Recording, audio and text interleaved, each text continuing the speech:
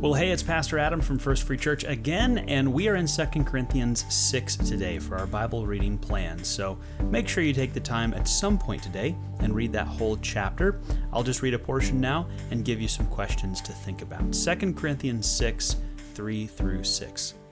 We live in such a way that no one will stumble because of us, and no one will find fault with our ministry. In everything we do, we show that we are true ministers of God. We patiently endure troubles and hardships and calamities of every kind.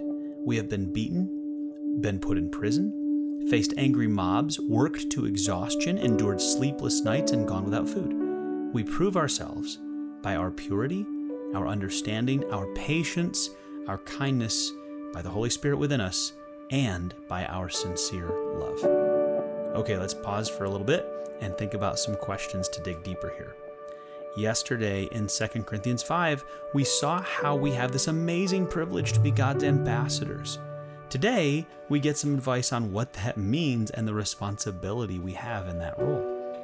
First, we have to live in a way that doesn't cause other people to stumble. So, what are some examples of things we might do or not do, say or not say, that could lead someone to stumble?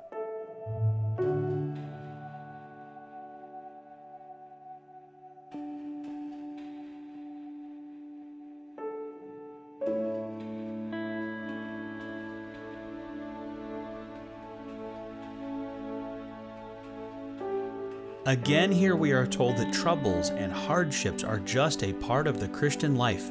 Now, I think Paul mostly had in mind troubles that come from being a missionary in places where the news about Jesus is not welcome.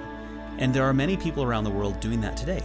So let's just stop and pray for them. Pray for the messengers who are in tough places trying to reconcile more people to Jesus.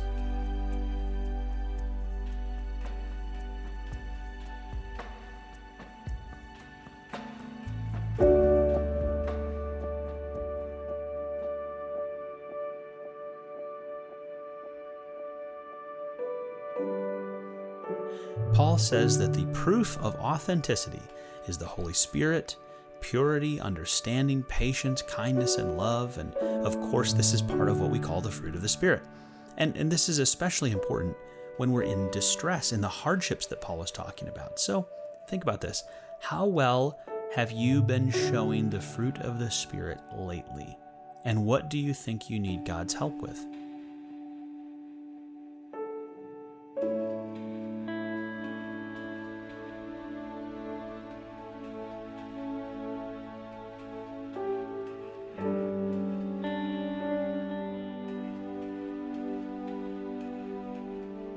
Thank you for spending some time with us in God's Word today.